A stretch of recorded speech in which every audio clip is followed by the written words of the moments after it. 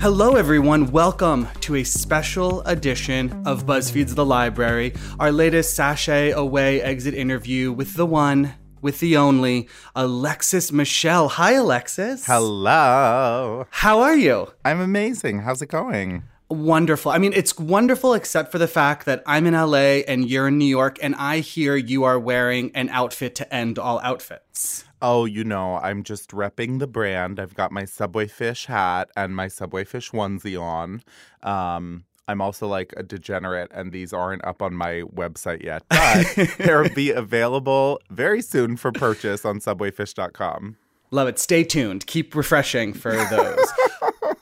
But Alexis, I want to ask, you talked about this a little bit on the show. We saw it with your princess look. Tell us the origins of the Subway Fish. Oh, I'm so glad you asked. So basically, and I realize that fish in itself is sort of a controversial drag, bit of lingo. Mm-hmm. Basically, in the old legend, fish is to reference someone who is passable, someone who looks womanly enough in the daytime to go out and do her life and pass as a woman. Now, I am in on the joke, children. I never would claim that I'm like fully looking like, a cisgendered lady, although sometimes, on a good day in the right lighting. But I would ride the subway up to my gig on the Upper West Side. That was when it was like 3 years ago when I got my first like steady weekly show every Wednesday night. And I would take the train in full gauche from my place downtown all the way uptown. And so I just thought, oh, well, I'm in my full gig, so I'm going to start doing this hashtag Subway Fish. Yeah. And so it was just meant to be a playful thing, and it ended up taking off. And like a lot of the girls here in New York City, they ride the train to their gigs because that's what we working girls do. Sure. And I started a little trend. Love it. Well, it made for quite a memorable sidekick during your Princess Challenge for sure. Come on, Subway Tadpole. I want to ask Alexis, it's so interesting, I find, for the people who are on reality television, because so much for them changes during the experience of making the show, especially on something like RuPaul's Drag Race. You grow and you learn. So what has it been like, almost 1 year later, watching yourself in this competition? It's been fun. A lot of it, like, especially earlier in the season, I'd watch with like big wide eyes and just my mouth wide open, just because it was like, oh my God, I remember that, and I remember that, and I remember that.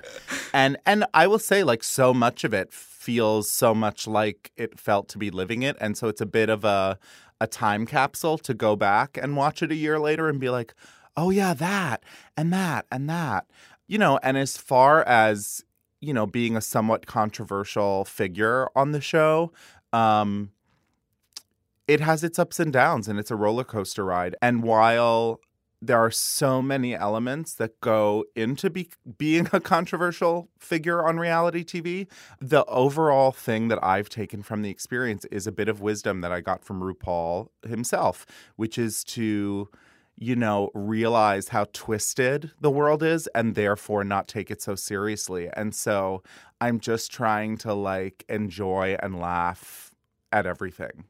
Absolutely. I want to dig into that a little bit, Alexis, because what was so interesting about this season was that no one was painted or portrayed as a traditional villain in the RuPaul's Drag Race reality television kind of way. Correct. Everyone.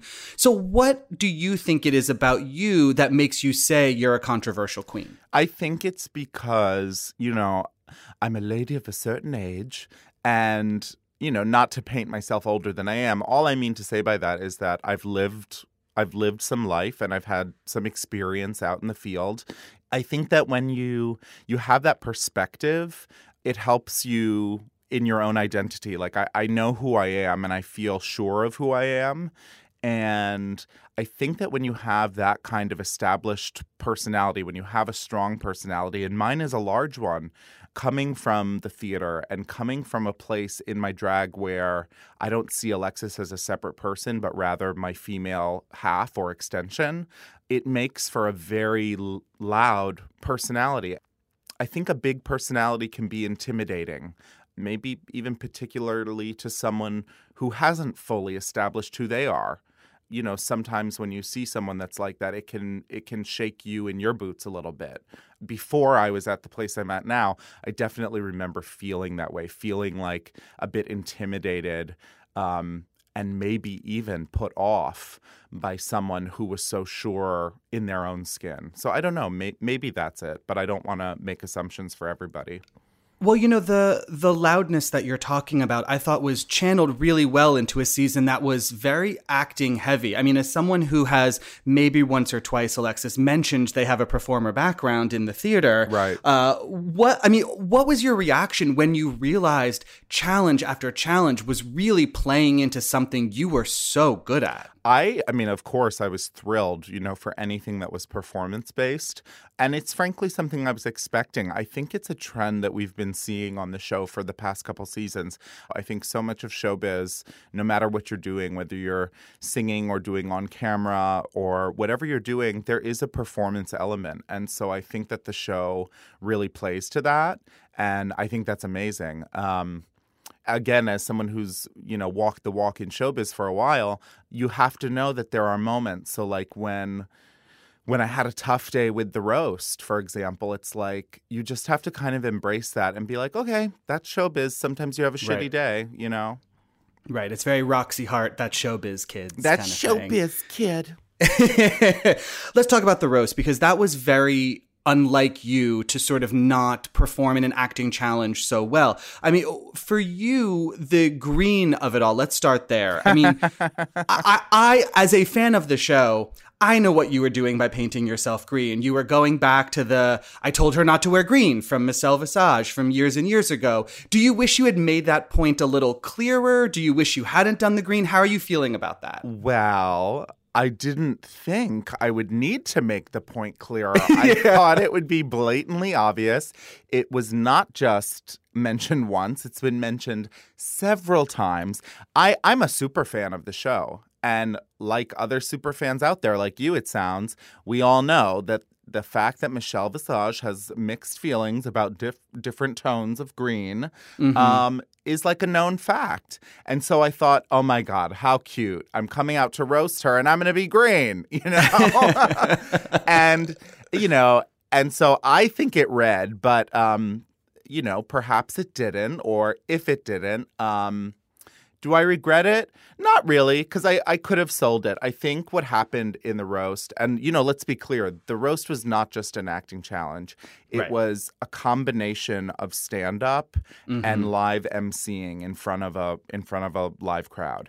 And that's actually my comfort zone. I feel really good with a microphone in my hand, but writing jokes and delivering them is a whole skill. And I would say it's something I can do and that I've been successful at in my career. However, in that moment, under that pressure, I had a rocky start. I kind of fumbled with my jokes and the cards in the beginning, and it just threw me so hard. And you would think that for someone as experienced as me, that I would have been able to recover from that and pick myself up and go strong, but it shook me to the core. I was so shook, and I just couldn't recover. And the critique was that the jokes weren't funny, and I assure you, there were a lot more jokes that didn't make the cut, and I think that plenty of them had humor, and had merit. But I also know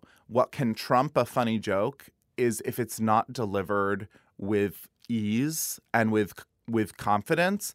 And I don't think I was delivering my jokes with comfort or ease. And if you as a performer aren't comfortable, your audience can't be comfortable. They can't enjoy themselves. For sure. But I think the one great thing about you that really was all season long was I was always so impressed by your belief in yourself. I think you really displayed sort of the confidence that's necessary to be successful in this competition. So when you look back on the experience, do you feel like you made many missteps? I'm so glad you asked that. I want to sort of address both. The first thing I want to say, we'll start with the latter part. So I definitely feel like I made several missteps, largely to do with aesthetic choices. Uh-huh. I'm known here in New York for being a pretty polished queen and someone who can really like put together a conceptual and fully completed look. And, you know, I auditioned to be on the show for the past 8 years. And so the amount of anticipation and sort of wishing and hoping for this was so extreme that I honestly think when the time came to really gather what I had to get ready for this, and then when it came time to selecting particular pieces of apparel for particular moments on the show, I think that there were a couple moments where I felt like I choked a little or had sort of tunnel vision and didn't see something through to its destination. So, you know, the outfit under the fur coat and maybe the choice for the green, or if I was going to go green, to wear a more spectacular dress and not, you know. So I do feel that there were moments where I didn't go hard enough with the looks. There were other more successful moments. Like I loved my Lady Gaga gown. Even though we only saw it very briefly, like my Naughty Nighty runway was a real highlight. I felt really beautiful that day. But the lows for me did feel kind of low. I was like, you know what? To me, that is not an Alexis Michelle standard on the runway of RuPaul's Drag Race. So I feel like the missteps that I took were largely visual choices, because I think the show is received so visually. We live in such a visual age, for sure. You know, where you can just swipe on your phone. And so you have to deliver a visual package straight away. So those were probably my biggest regrets. But the other thing I wanted to respond to is that, you know, you talked about confidence and being sure of myself. I just want to say to anyone who might hear this that I am just as human and full of fear and self-doubt as anybody else. But something that really changed this year for me when I auditioned for the show, which I almost didn't do, by the way. I came so close to not auditioning for season 9. After all those years. Yeah, wow. I was like, I just don't know if I have the will to do this again. Mm-hmm. And I was like ready to go to culinary school. Oh. But something that changed once I made the video and I could see that the video was of a different caliber than years past, I really kind of secreted that shit. I was like, I believe in the power of attraction. I have always felt in my heart, and it's something that I talked about in the most recent episode, that this was part of my destiny to be a part of this legacy. And I always felt that. What I want to say to anyone who might hear this is, if you have a feeling in your heart that something is for you, then it is. And believe it and manifest it, because I really do believe that there's power in that attraction. Can I get an amen? Amen. I mean, 100%. When I had the first interview that was part of the process of getting cast, I mean, this like weight went off my shoulders, and it was so gratifying and validating. And I literally felt to myself, you know what, if it doesn't go any farther, then I had this moment where they witnessed me, they saw me, and they'd been paying attention all those years. And then I started to say, I can't, and I stopped myself and I said, no, I can believe it. I can believe it, and I can see it, and I can taste it.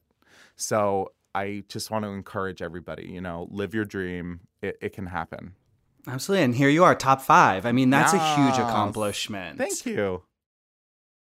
I want to ask you, you're talking about things not being up to your standard aesthetically on the show sometimes. And one of the things that happened a couple of times in Untucked is you talked to the other girls about them not giving you a heads up that maybe your outfits weren't on point. And I'm curious if you felt they should have done that because you did that for them, or because that's just something you saw them doing for everyone else but you. I mean, because it came up, like, I think 3 or so times. Did it? I know it came up after the faux fur runway, and then I know we talked about it a little bit in this recent episode. I don't remember it at other times, but I think this was a very congenial season. Yes, I would agree. I know I walked in there like wanting to make friends, and I feel like I did. I feel like I made some incredible friends. There was a real sisterly vibe in the workroom, and there was a lot of communal discussion and, yes, even sort of help and advice in those moments, particularly the faux fur moment, because everybody had such a strong reaction to that. In that moment, I was just disappointed in myself. I knew that I killed that performance challenge. And so I knew that I dropped the ball with that tunnel vision, thinking this is the story I want to tell, and not having the chance to sort of step outside and look at it and go, oh, you know what, girl? Why don't you put that on under that fur coat? And it could have made everything different. And I didn't in that moment, nor do I now, blame any of my sisters for that. If I made the wrong choice, that was totally on me. Would it have been lovely for someone to go like, hey, girl, why don't you put on that thing that's hanging on that hanger over there because it looks a lot better? But that's nobody's job, and I didn't hold it against anybody then, nor do I now. I think in that moment, I was just disappointed in myself. And the other thing I've learned in life is you can't hold people to expectations based on how you would behave, because it's not fair. Not everybody's the same. And so that will only lead to sort of disappointment and resentment. So better to just sort of go in with no expectation and no attachment. It's very, very yoga, to live a life of unattachment. The thing you're talking about, Alexis, is something I've heard from a lot of the contestants once they left the show, is that you can be as prepared, have done, this art form for as many years as you have, and the reality of the time constraints of this competition only dawn on you once you're actually in the thick of it. Yeah, I've heard it said, and it is so real. It's a race. That's not a joke. The time is part of the competition.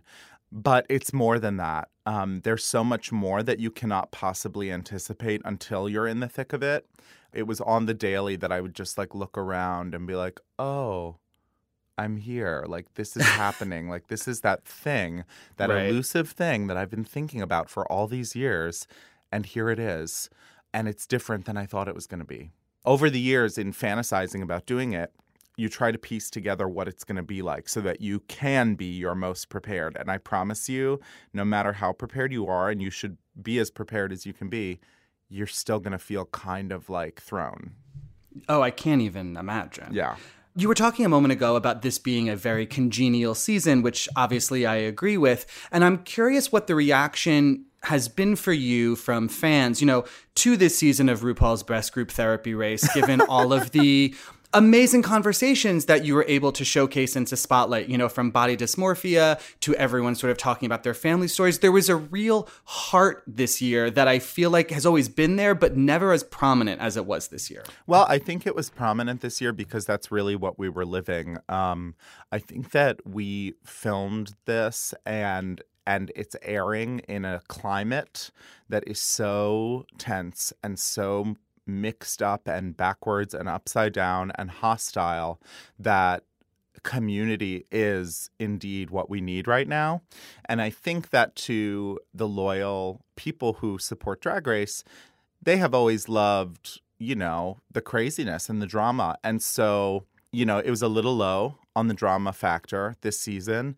And I think that that's a disappointment to some people. But I would just say to that, I just don't think that's what we need as a community right now. I think what we need as a community right now is to be together and to support each other, because there's a lot of forces outside of our community that would love if we weren't even around. This is the time to support each other and build each other up. And as far as fan reactions, I personally have gotten, an amazing, amazing outpouring of love and support. And I'm so grateful to everybody that is supportive and appreciates what I do. And then there's also a large population that I've gotten a lot of flack for, whether it's for being, in quotes, overly sensitive about my body image. My feelings and my body image are mine, and they're things that I've worked on my whole life, and they're things I'm continuing to work on. And if I can be specific, I reacted so sensitively in that reading challenge about body image because when the girls were talking about anorexia and bulimia, I chimed in and talked about how I've struggled with overeating and binging, for much of my life. It didn't really make the cut, and it didn't really get much of a conversation amongst my sisters as well, and that was hard. And so I really wasn't even expecting them to go for that when it came to reading me, because I wouldn't have said, so-and-so, you're so skinny, you, ... But, Alexis, you gave us so much to talk about this season, from your performances of Kris Jenner and Liza to your lip syncs. But the thing that we on this podcast probably spent the most time talking about and debating was the tiny witch's hat you pulled out during that lip sync for your life. Alexis, first of all, there was like an entire 10-minute conversation where we couldn't decide if it was a witch's hat or if it was like a shoulder pad. And then obviously we saw the following week that it was indeed a tiny witch's hat. I need the full oral history of where that witch's hat came from. Okay, so what happened was, when it apparently wasn't blatantly obvious why I was painted green, they were all like, oh, well, you're kind of doing this Elphaba thing, but then you're not because you didn't talk about it. And I was like, well, yeah, just because I'm painted green, I'm not Elphaba. Because I have done, I don't know, if people go back and check my receipts, I have done like a full Elphaba illusion several times, which I love. But basically, because the judges commented on it and they were like, it was kind of Elphaba, but it wasn't, I was like, okay. And I thought to myself, there's a little felt witch's hat floating around that workroom. I've seen it. I think that they brought it out. I think it was like a prop presented to us for the Princess Design Challenge. Sure. And I remember it floating around and I was like, I need that I need that bleeping hat. You can curse. It's the internet. Okay, I need that fucking hat. So I just went and I found it and I was like, okay, I'm going to stick this up in my panties and I'm going to pull it out when I need to. Just to kind of bring it full circle for them, because it's like, yeah, sure. I think it was a way to say, I'm laughing at this, I have a sense of humor, and I'm listening to you. Right. And it was fun. Everybody likes a surprise in a lip sync. Absolutely. Well, much like Elphaba, Alexis Michelle, you can't bring me down. Yes! It was so much fun watching you this season. Thank you so much for stopping by and talking to us today. And I really hope we get to see, more shades of the Crayola box on you as your career continues. Yes. Thank you so much for having me. What a dream. Of course. Thank you so much. And with that, the library is closed.